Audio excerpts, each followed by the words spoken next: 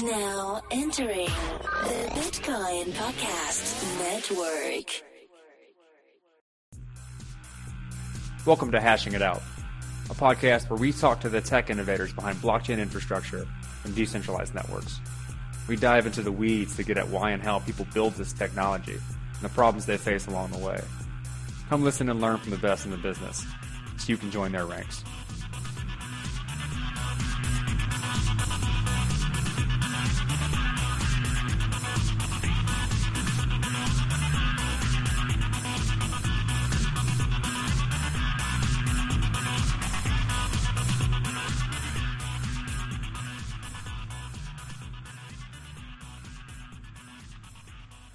Episode 14, Hashing It Out.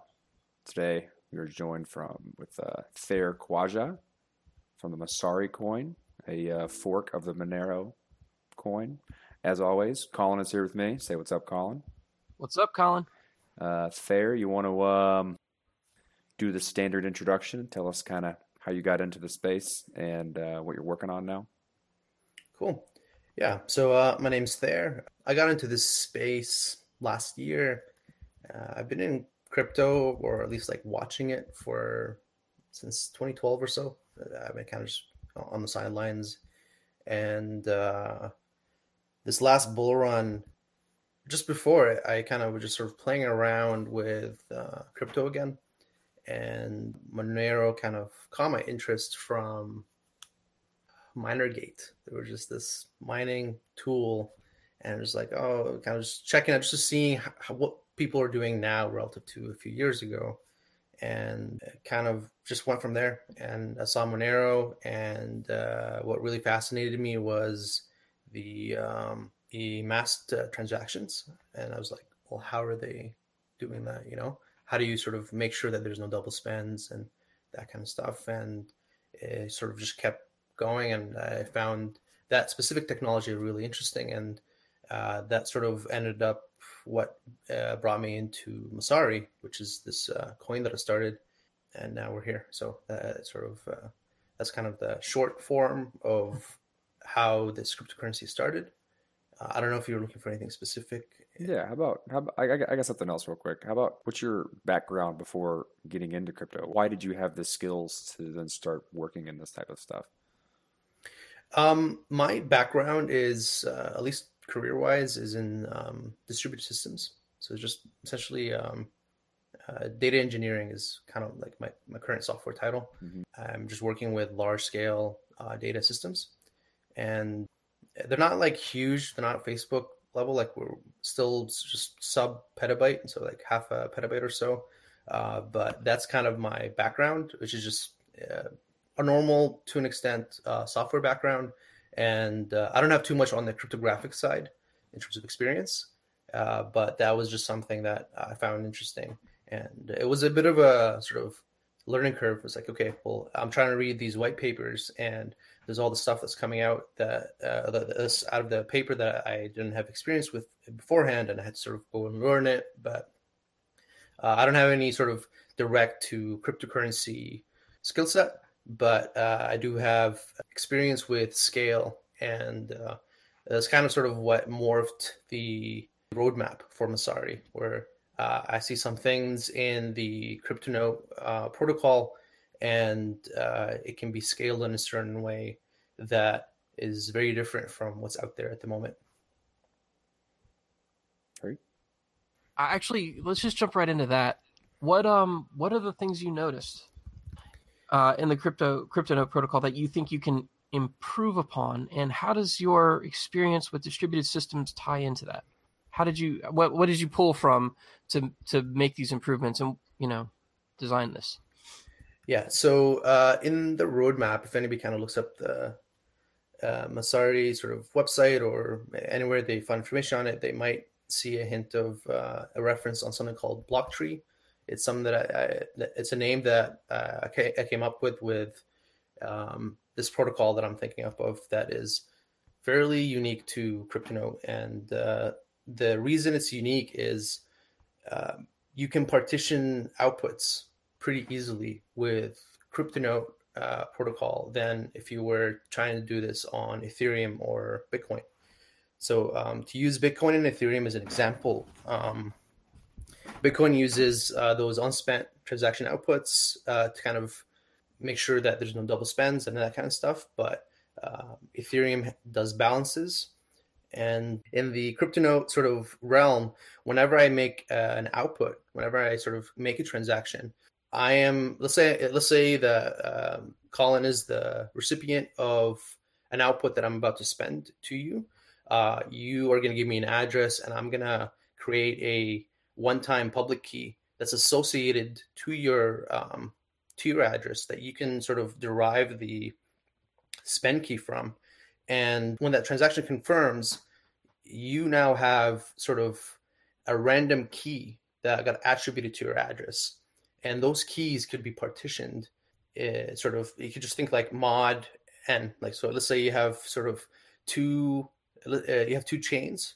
If it's just mod 2, there's going to be a bunch of transactions that can sort of color in one chain and a bunch of transactions that you can color in the other.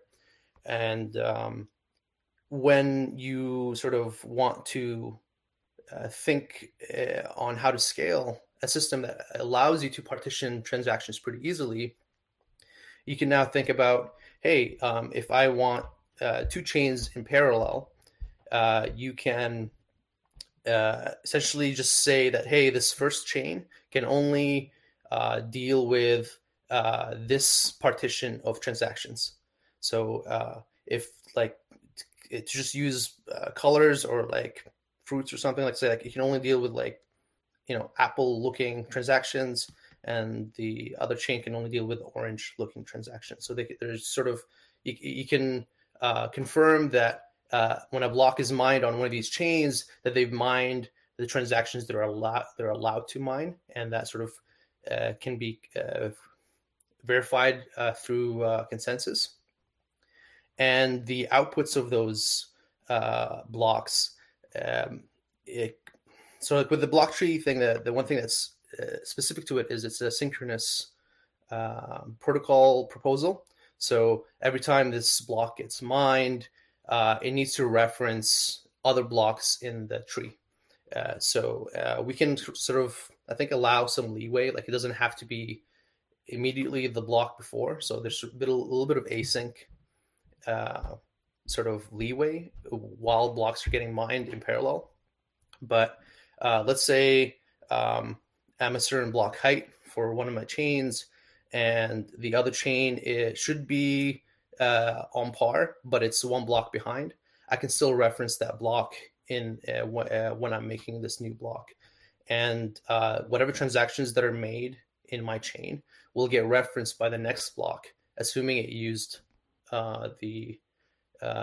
assuming it referenced the other blocks.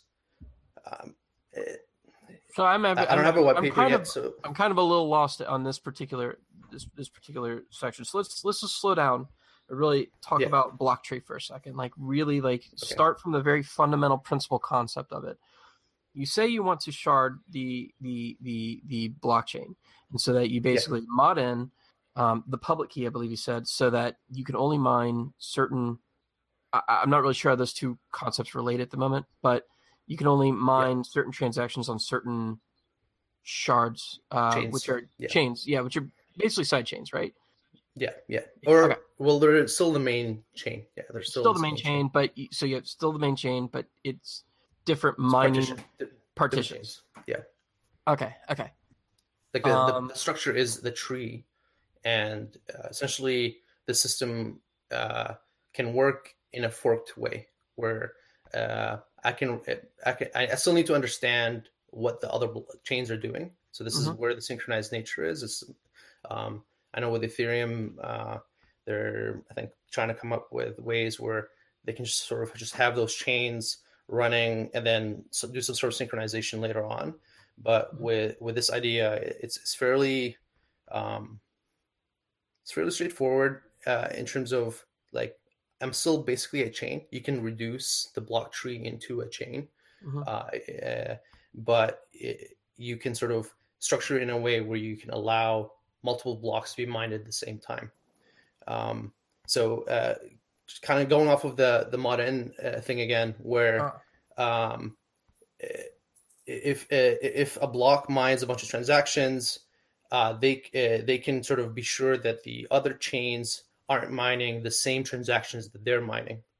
So that way, we're not going to have some sort of reorg problem where two chains mined the same transactions. So that means we're not having consensus. We've got copies of the same transactions being mined and entered into the database, or the blockchain, or whichever you want to call it. But essentially, it's a database. So by partitioning, you sort of let the network know which transactions are okay to be mined on which chains. And when they're referencing each other, every time a block gets mined, so it'll be part of the sort of the proof of work, if you want to think of it that way, where, for blocks 0 to n minus 1, I've got a reference for their block height and sort of what their header is, and this is what I've mined, and sort of that can keep going as a tree. I have a few questions in terms of overall structure here, and like how dynamic it is. You say mod n, is that n a dynamic number, or would it be like it is? So you can change the amount of chains in this tree dynamically as the chain moves. Yeah. So to use Masari or Monero as an example, their block size. So you know how Bitcoin, there's all this Bitcoin hassle last year on the 1 megabyte limit. Mm-hmm.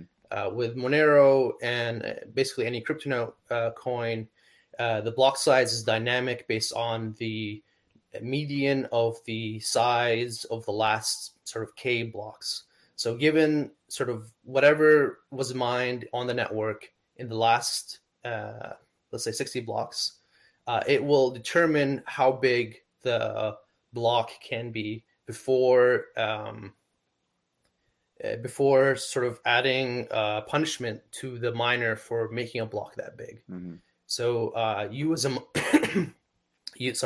a miner can put in as many transactions as you want in a block, but once you hit the current sort of determined limit, you start losing revenue from the reward that you have.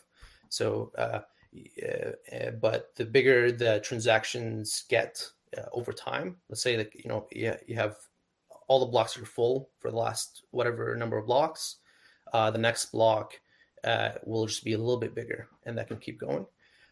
That same model could be put into this sort of block tree idea, where let's say we're full and we are constantly having very large blocks.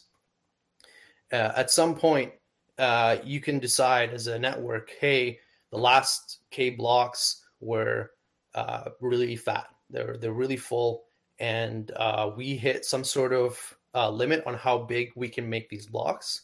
Let's now split by 2 and sort of fork the chain into the tree.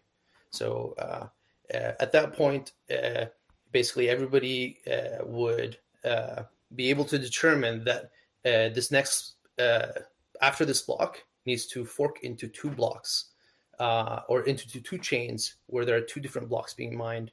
And that would be determined by essentially just block size.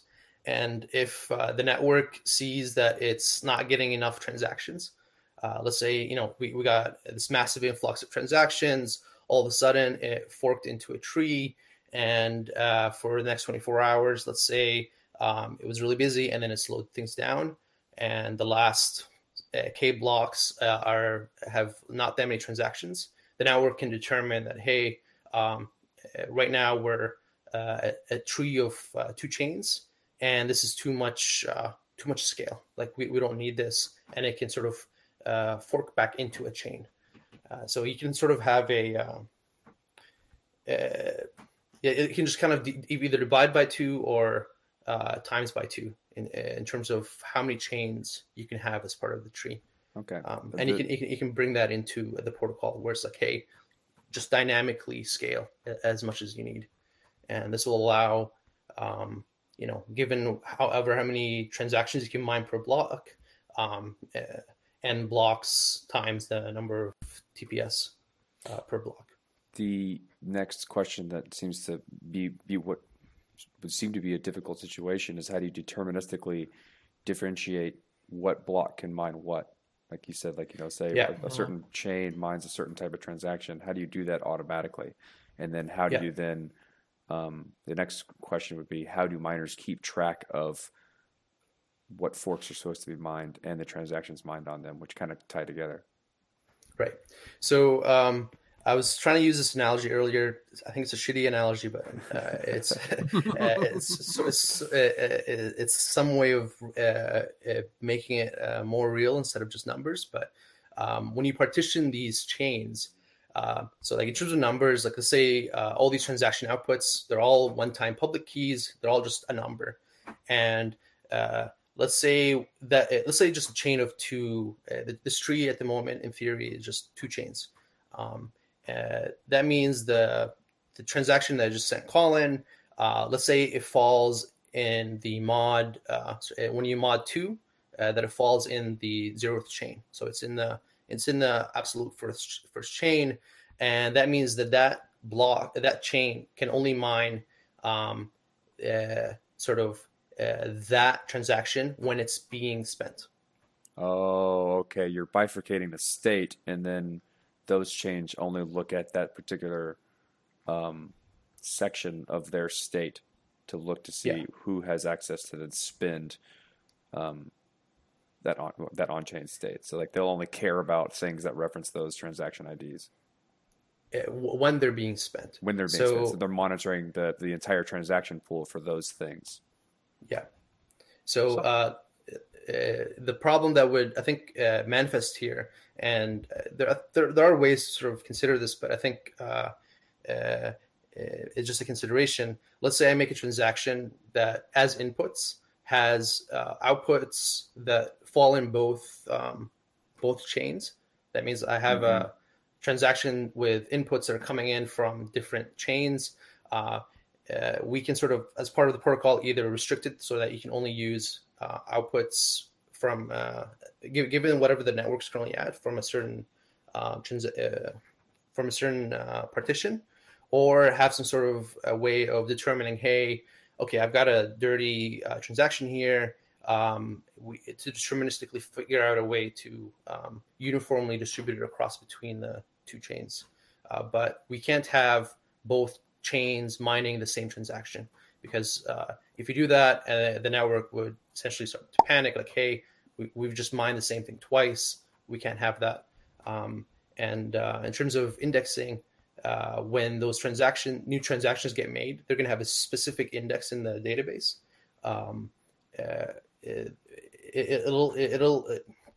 Basically there's an input problem, and you would need to partition the transactions properly.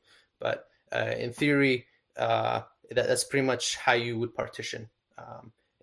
One chain can deal with only inputs from a certain range of outputs, and its output can be whatever it needs to be. So like if you're making an output to Corey here, and that output happened to be in the other chain, it's fine, because the other chain will see that new transaction being confirmed the next time it sees the block being emitted, and when the next time it references the block, let's say there was a block that just got mined and it referenced the other chain where your transaction laid, it can now use that output if Corey wants to spend it again. This is really hard without any pictures or anything. Yeah. So like I have, I was actually talking with some of the guys on the core team yesterday, and like he was like, I'm just going to make, at least for now, a small diagram, just sort of at least visualize it a bit, but it does need a white paper to sort of be laid out, and guys like you or anybody else could look at it and peer review it. But so my question is, I guess let's start with the distributing of hash power. Does that have a concern? You split the chain into one direction or another. How do you know that the hash power is being distributed evenly or in a reasonable way? Yeah, so this is where the referencing comment that I made comes in. If these chains can just sort of be mined without considering the other chain, over time, the difficulty of those chains will drop because we're getting, let's say up to half of the miners on the chain. That means it's going to be too difficult, and it'll sort of be just less, and that is an attack vector, and that would cause problems. But when you reference when these chains are aware of each other, there's a cumulative difficulty that's there that essentially sums up to what the entire network difficulty is. So if somebody's trying to attack one of these chains, they're trying to do a 51% attack or whatever kind of attack they might be doing, they're going to have to deal with the entire network rejecting what they're doing because there are a bunch of blocks that have referenced a certain block that they're trying to attack, and then they'll have a cumulative difficulty that they need to exceed. So they can't right. But how does that affect hash power? Like the original question was like you've got all these, you're splitting the chain and you're mining separate forks of this chain, and that keeps going and going and going. So then, like, let's just say you have extremely high volume. And so let's just say for testing purposes, you set the parameters on block size really low, like 1,000 kilobytes. Sure.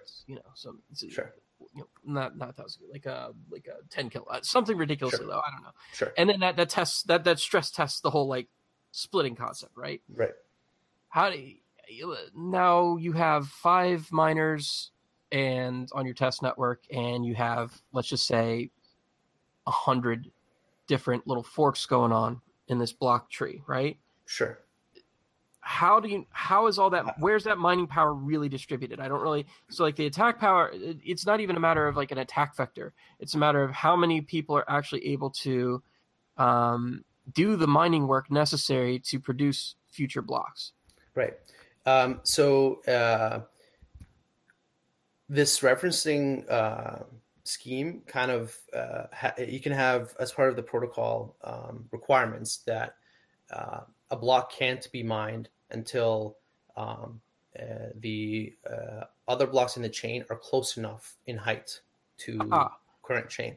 So this is like Cadena's model then. Seems similar so to Cadena's model. Yeah, it's pretty similar. It's not the same, mind you. They used a different approach, and their approach is to use graph theory. So there's a specific type of graph. I forget the name of the graph, but essentially, no node can be more than n degrees away from n hops away from another node. In the graph. Now, picture that each node in the graph is a specific chain. That enables you to make sure that the block headers as long as you include the nearest neighbor block headers, that you are at least n hops, n blocks away from confirming any transaction. It's a similar concept to what you're doing, and it forces miners to take the responsibility of distributing their own hash power across the network, because if they don't, the network they can't dies. Right. But their methodology is basically doesn't include a rejection mechanism, meaning that if it forces the whole network to participate in a positive way, you actually sound like you say, okay, well, rather than going with a graph theory thing, we're going to go with just a standard tree scenario, which is essentially, it sounds like a very simple Merkle tree almost. Yeah. It's a balanced tree. It's a balanced binary tree every time, or that's all it is. But when you say mod n, you really mod too. It's mod n, so it's not like a properly balanced tree, because it's dynamic. Every node is going to have you're going to have to break off according, but this is a very long sort of balanced tree. So like basically the tails off of each fork should be within, like, let's say 2 nodes of each in terms of height. Okay. So it's not like a. But you reject people who are specifically doing bad things. I mean, I guess how would you even know? I think is the question I would have at that point. So let's say I, as a miner, really just like chain 0. That's all I'm going to mine on. And let's say chain 0 is at height 10, just for simplicity's sake, and chain 1 is at height 8.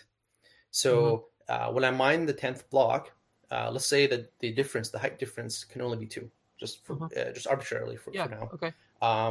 And when I mine the 10th block, I need to reference cryptographically the 8th block in the other chain. The 8th block in the other chain. So as part of the sort of the block, include the block headers essentially. Include the block header. Like this was my last checkpoint essentially in the other chain. And now the 10th block is mined, but this really happy, eager sort of miner wants to still mine on chain 0. They want to mine chain 11, but they can only reference block 8 on the other chain. Let's say they do that, but it would be invalid. Network would reject it because, like, hey, you referenced a block that is more than 2 away, or like the with a height greater than 2 than your current chain. That's an invalid block. So you can sort of enforce it that way. And you can zip all the way back up to the original root chain if the network traffic goes down. So you could go, let's just say the root node, let's stop calling it node 0 and just call it the root node, block height 0. And then you could go block height 1, which could have, like, let's say 3, or I don't know if you necessarily split into twos. Just binary. It's just binary. Okay, so there's 2 nodes there. So, and then block height 1 would be, 2 nodes away. And then, I'm sorry, not block height, chain difference height, I guess you could say, like actual, I don't know what to call that, tree height. I don't know what to call it either. We'll call it tree height depth. We'll call it depth 1. Depth is fair. That's. So depth 1 chains would be a fork of the depth 0 chain. And that would be the next layer down. And then each one of those can have their own sort of difficulty adjusted so that they're less mining power, maybe less than half actually might even be necessary. Don't know what the exact math on that would be, but they would have to have their difficulty lowered dynamically to adjust for the difference between the difficulty at depth 0, which is the root chain, and then their mining power down at 2. Now, each one of those can have their own hash power or transaction volume increase or decrease in an uneven way, meaning that one can split, one of the 2 nodes on depth 1 can split into 2 more. I call them nodes. I got to stop doing that. It's really difficult because the conversation, there's nodes in like the networking sense, and then there's nodes in like the topography of data structure sense. So there's actually, you could split either one of those 2 subchains at depth 0, and they could go into a depth 2 subchain, which then invalidates any mining that's occurred on depth 0 subchain. Because you have to be, well, actually it wouldn't at that point, because if you set your depth requirement to say 2, then that would be a problem. I see where you're going with this. I think there's a couple issues that I have with this. How do you ensure that one side of the tree doesn't become overpowered? Right. So in terms of overpowering, you kind of already brushed on it. Because we've got these 2 independent, or not independent, like they're interdependent chains. They do depend on each other, but they can run sort of on their own to an extent. The difficulty, like you said, will essentially have to half when this fork happens, because we only have we only have this amount of compute on the network, and it needs to be split between these 2 chains. Let's say that the miners are veering more towards the second chain. That means over time, the first chain is going to take longer and longer to mine its blocks, and the difficulty will drop. That means from an incentive perspective, miners now want to mine more on that chain because it's cheaper to mine. And it'll kind of, because of the difficulty that's in place, it'll sort of auto balance where miners have to uniformly mine across all the chains in the tree, because if they leave one behind too much, they're going to basically give an advantage to a miner that sees that difficulty drop, and they can mine cheaper coins, essentially. So that sort of maintains the balance and the hash rate basically being even between them, because it's going to be cheaper for somebody else to mine the block if somebody's or if as aggregate we're neglecting a chain, and the height requirements, the node height requirements to reference these chains will force people to mine on other chains anyway. So if one chain is basically now unmineable because some other chain is too far behind, then people are going to need to jump to that chain. And then this is sort of allowed or doable because this is, it's a semi-async system. Like I as a node still know about all the chains that occur. So this is essentially like a step towards being more async, where maybe I don't need to know about what's going on in the other chains. But I think what I'm trying to propose here is essentially a stepping stone to like, hey, let's prove out a block tree system. And then from there, and that it's a proof of work block tree system. And then from there, can we sort of make something more async, where if you want to scale this even more, where it gets so huge that one node can't sort of reasonably maintain all the chains, then you can sort of take that step even further. But I think that's like that's a sort of a much further milestone than the current proposal. Yeah, I see. If I were to try to view what you're trying to do, it's you're bifurcating the. I don't know if crypto night is in a UTXO model. The blockchain is in a UTXO model, but if I were to say the state, you're bifurcating the state based on activity. And as that tree grows, you continuously bifurcate based on activity of users of that substate that they've used. So like the people who are being the most active end up being the ones that end up bifurcating the chains into more and more and more chains. And the people who are, I guess, less active and more hodl mentality tend to stay on the higher tree depth chains, if you will. Because if you look at where the actual state lives, it's going to be the bottom of the entire tree, regardless of depth. And so, exactly. And as the activity of those people on those specific chains changes, the depth changes. Yeah. So you touched on that point, which I think might give a good insight on how we can share transactions between chains.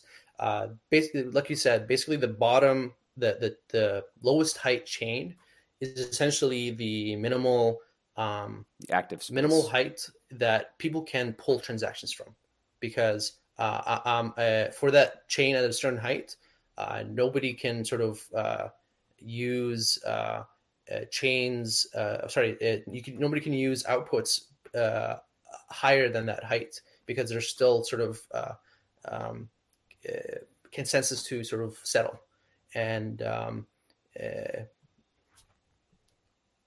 don't think I'm making that as clear as I thought it would be. Yeah. So let me just. We could do this forever. I'm not sure. Let me just stop right there and say what's really kind of like twerking my brain at the moment. Where is state is stored at the root? Then the top levels, the most depth zero tree is what's holding the entire state. Is that correct? No. So the whole tree is the state, but the shortest height chain is essentially the cutoff for where we can pull transactions from. Pull transactions from, what does that mean?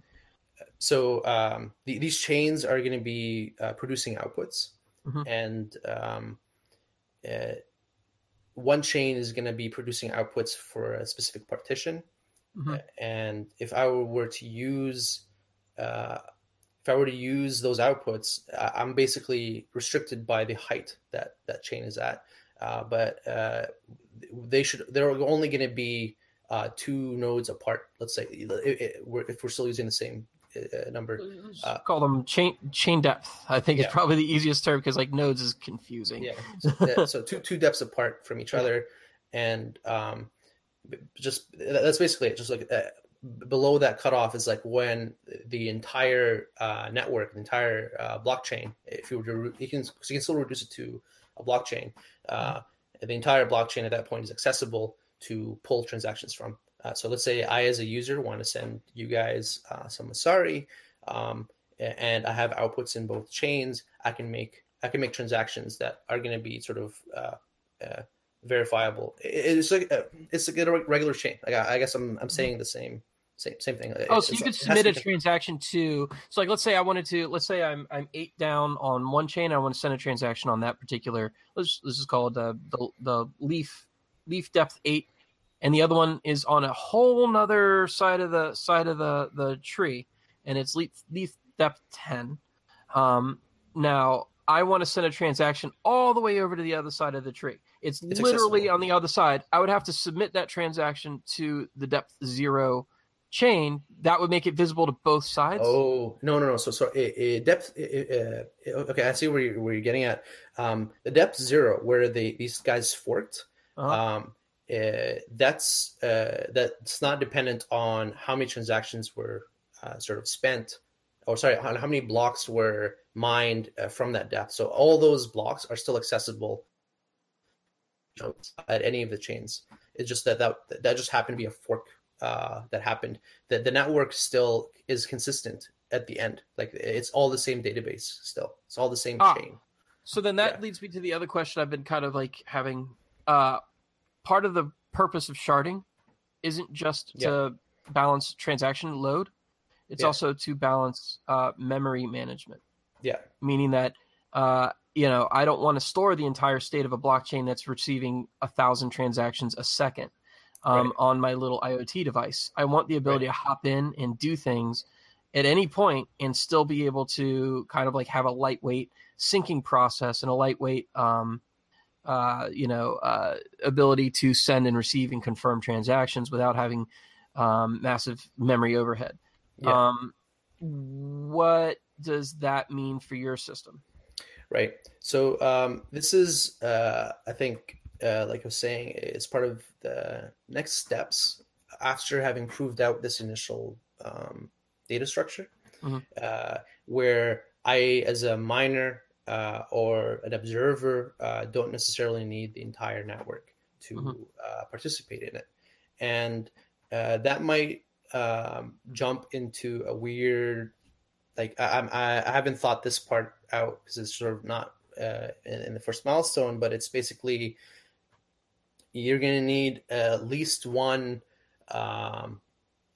chain that's keeping track of the state of everything in the other chains. Like, hey, these are all the checkpoints that are occurring throughout time relative to all these chains, and those chains can sort of operate independently.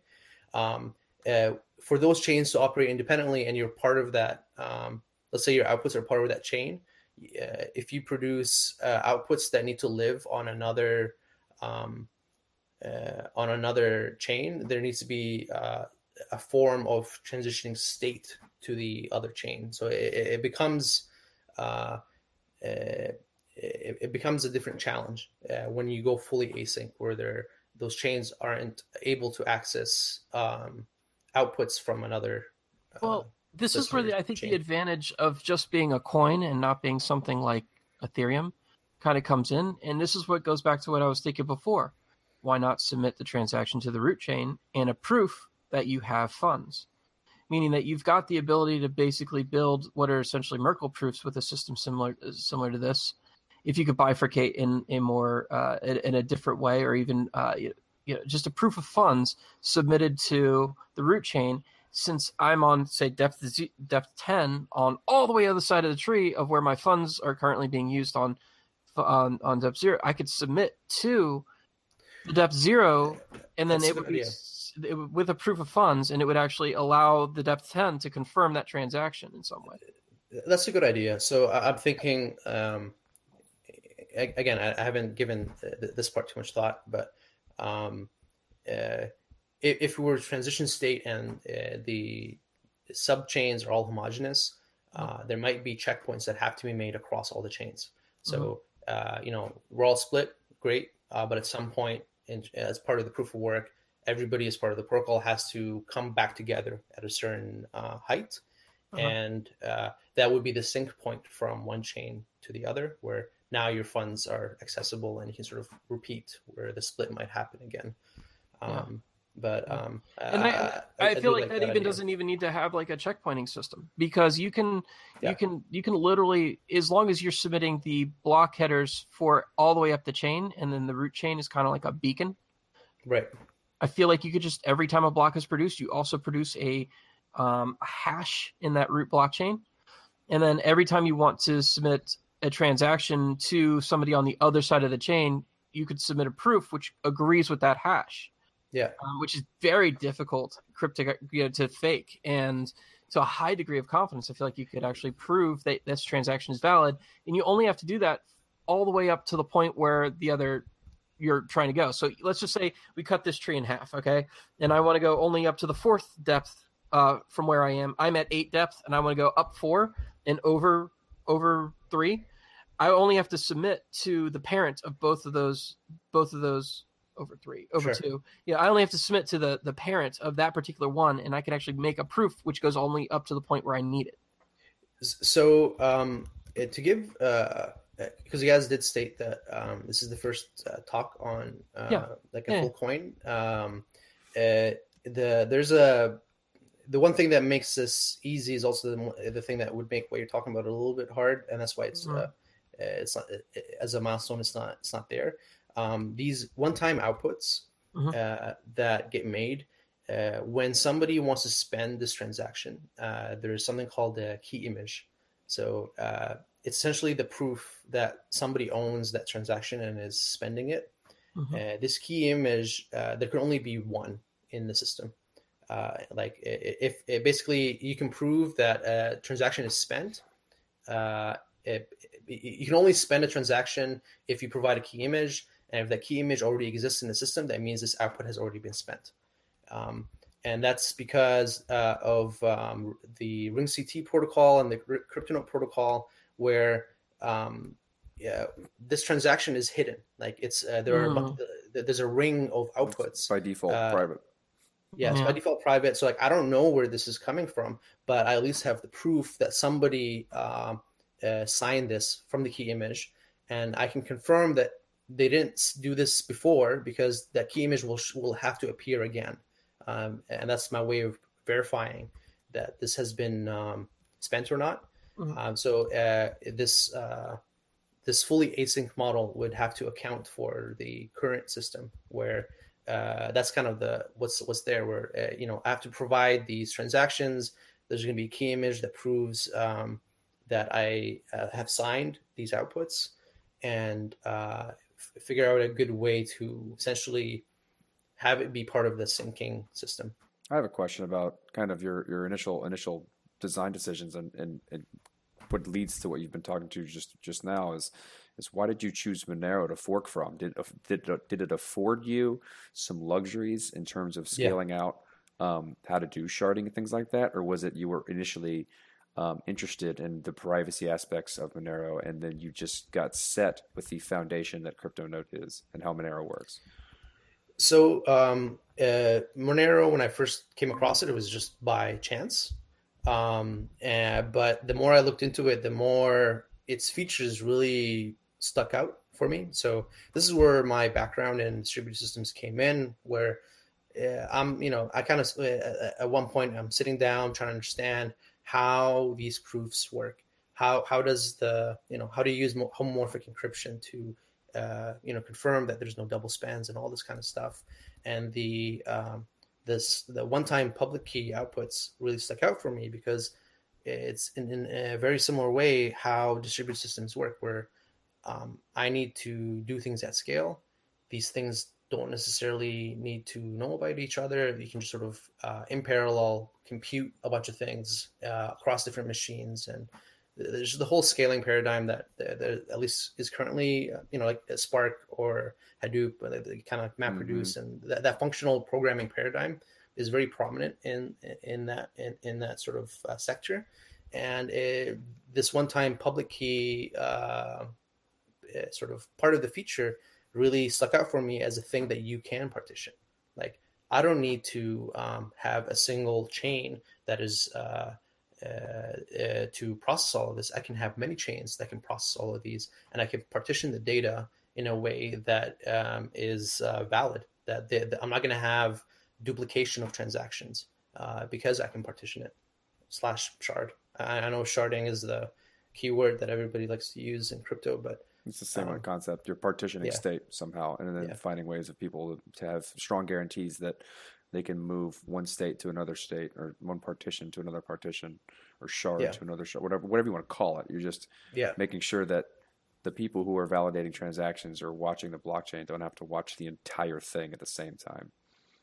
Yeah. So the caveat again, like I said before, is for this first pass, it's not fully async. It's partially async, where the daemon still needs to know about the other chains, but that's something that could be worked on once that gets proved out. I still need to put out the white paper. It still needs to be peer reviewed, and these kind of conversations need to be had quite a bit. You guys are actually the first people I've really talked to. There's some people from my work that I've kind of discussed this with, but there's only one person that's actually part of my team that can actually sort of that has enough technical know-how within cryptocurrency. It's a bit hard. It's hard to find people that, one, aren't ideologically driven enough to like outright reject what you're doing because it's not what they're doing, and two, have the prowess to be able to understand what you're saying. And critique it. So I look forward to seeing the white paper and seeing if I can find faults and potential solutions to those faults if they exist. Where are you going to vet the white paper other than here? So part of the thing I really want to learn about is the thought process behind starting your own coin. So the human side of this. I know that we're a technical podcast, but there are a lot of coins. And what made you create your own rather than joining another project and presenting your ideas to them?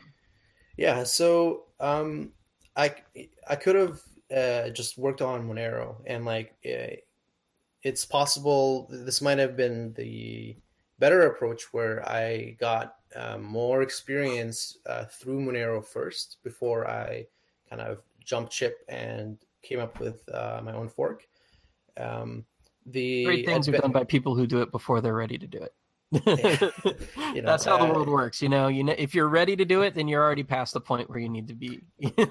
Fair enough. I think for Masari, the specific thing that happened there is I'm not going to be able to do this with Monero. Monero is fairly well established, at least relatively speaking. Obviously not too Bitcoin. Bitcoin is it's another beast, but Monero is pretty solid. It's got its own research team.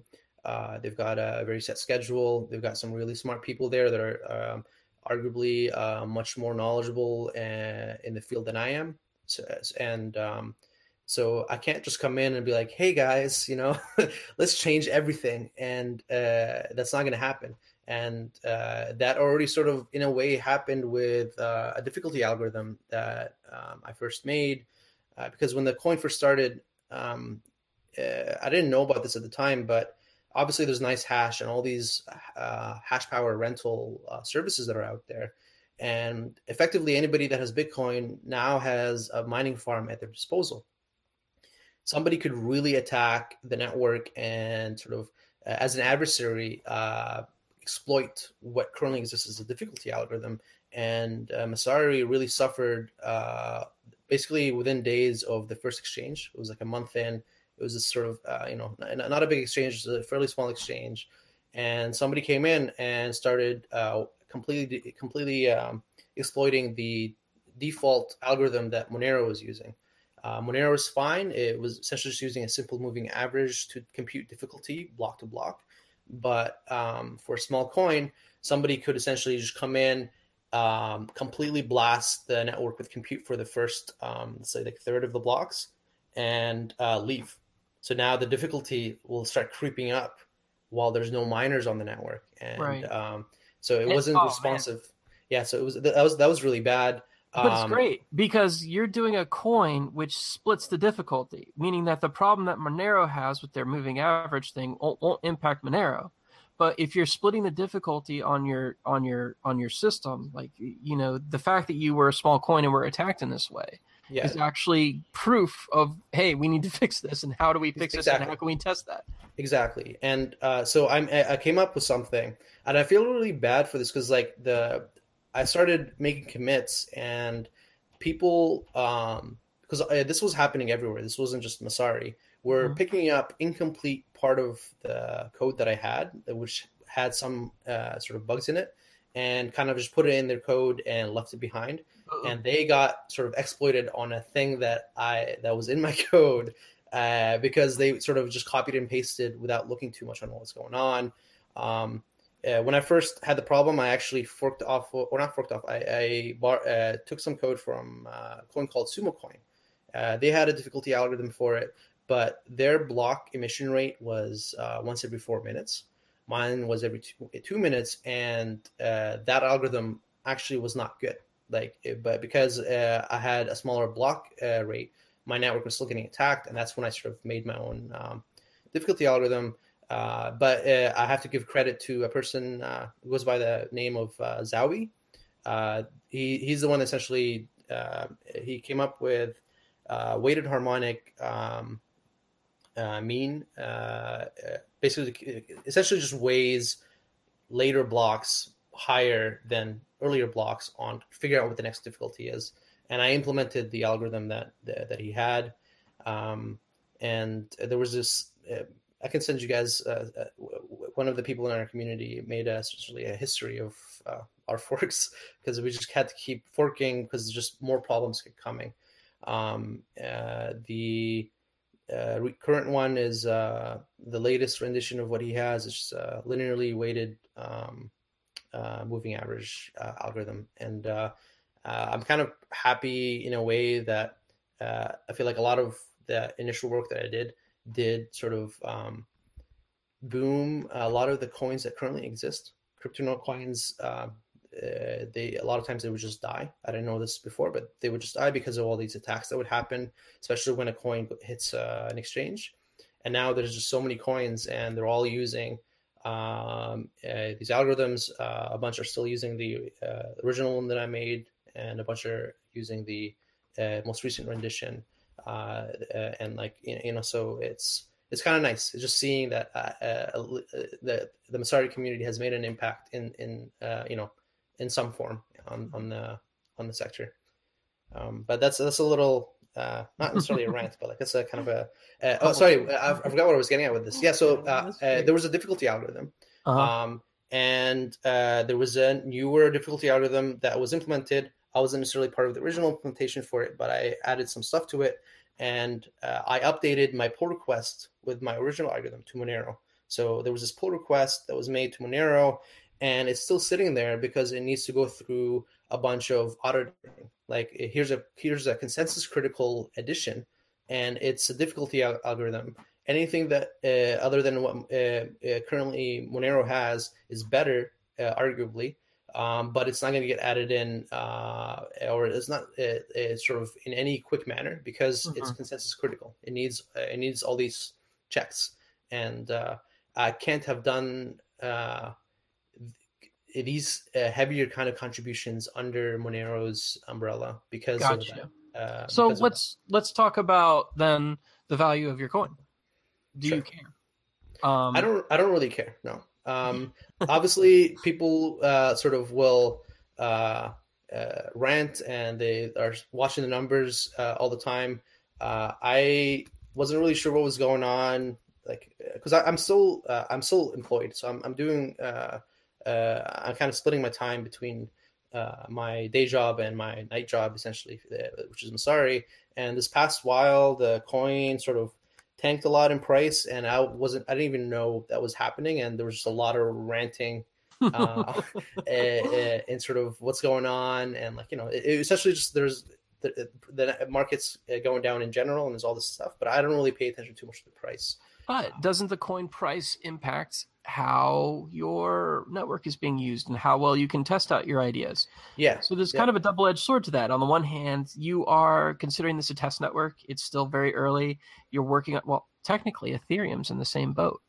And I mean, you want to have transaction volume. You want to have people using this. So you want the coin to have value, but on the other hand, you don't want to impact that value to impact your ability to make experimentation happen on your network. So I agree. I think it needs to be in both in terms of price. So like the low price, the low volume, effectively is what drove implementation of new difficulty algorithms. Because if it wasn't low, if it was something like Monero, that problem wouldn't have been really an urgent problem. It was obviously an urgent problem for Bitcoin Cash when they forked. The same person, actually, Zawi, he implemented their difficulty, when I designed the difficulty algorithm that they're using. So the person is fairly renowned in the crypto space. But so like low volume, it has its own problems that needs to be solved. And when it's higher priced, that volume, I think, becomes important. And also for just, in terms of funding, like at some point, I would rather do this full time than split my time between day job and not. And I've been mining this thing since the beginning. So at a certain price, I can do this independently. So obviously, I don't care too much about the price because I'm still employed. I still pay the bills. I still can put bread on the table. But if this thing hits certain prices that effectively allow me to transition my time 100% on Masari, then all to it. And I think that can sort of have its own advantages. So both funding, volume problems. So a block tree is not going to be needed if I keep having a low volume chain, but this is not necessarily for Masari. This is as a thing that other coins can use. This is essentially trying to put research onto the space that can be used by other cryptocurrencies. So I'm not trying to be selfish in any way. It's like, hey, let's try and make this place better. And, so let's like one thing that kind of interests me about this is a fork of Monero.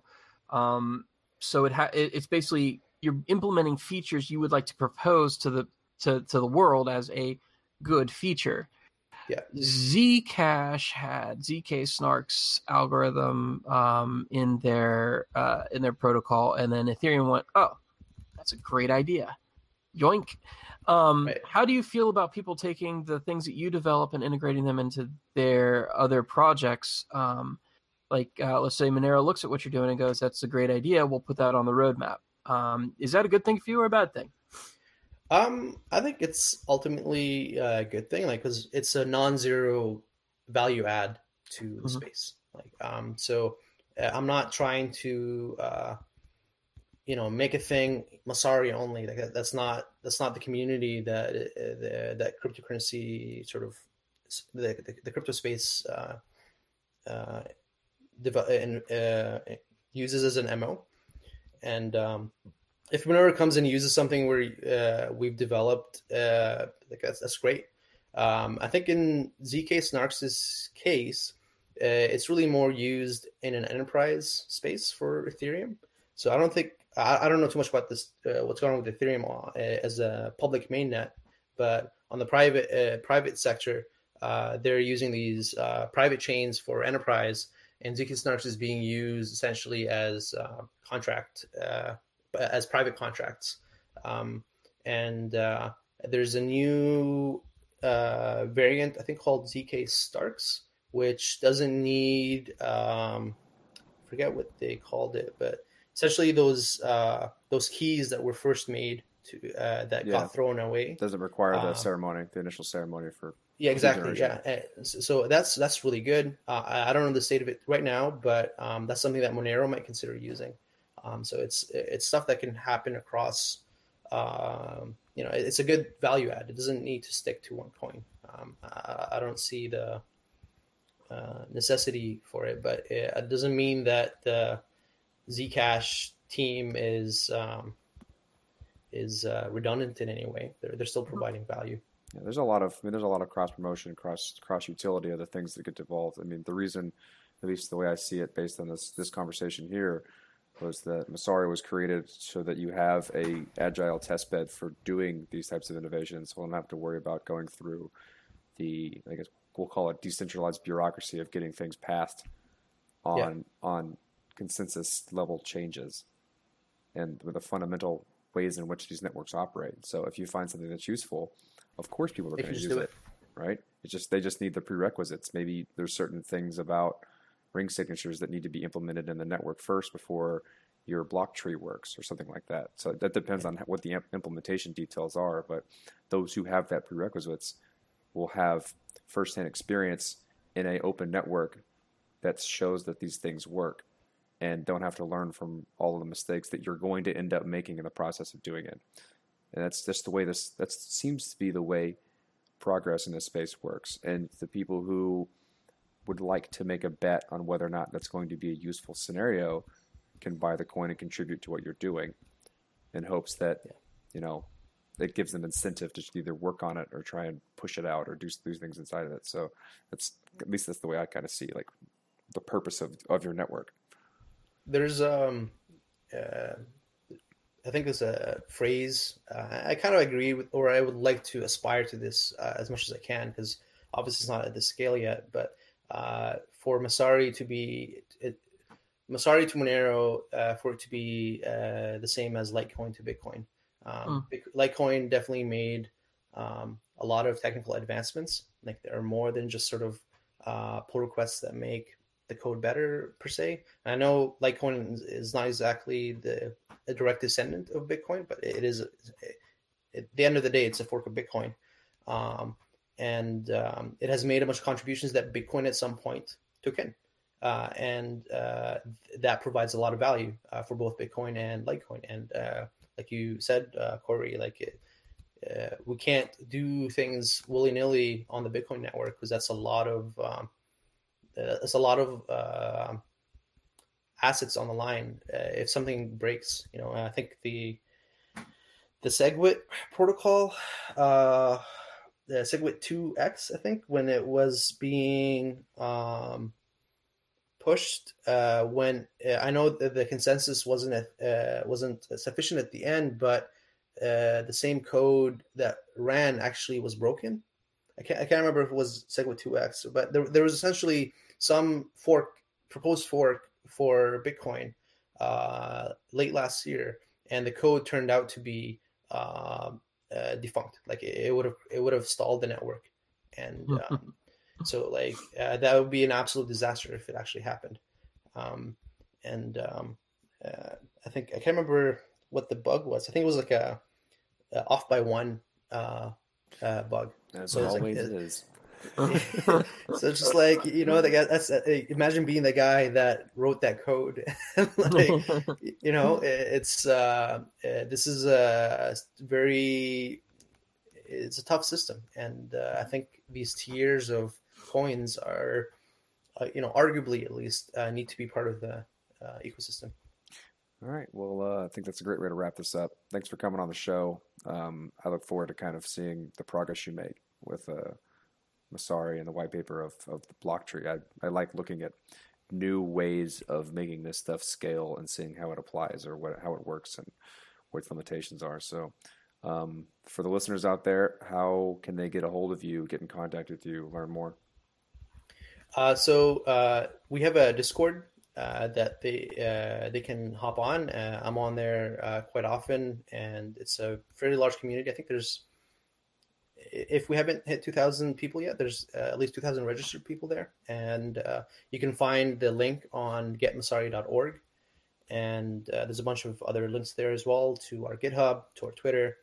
And it's a fairly simple website, but at least the important stuff is there. And if you need to email me, you can just contact mail@getmasari.org, and you can get me that way. Great. All right.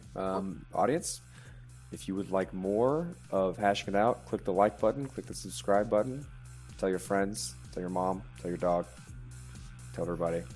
Don't tell your goldfish, it'll forget. Yeah. Thanks for coming on the show, and we'll see you all next week. It's been a pleasure. Cheers.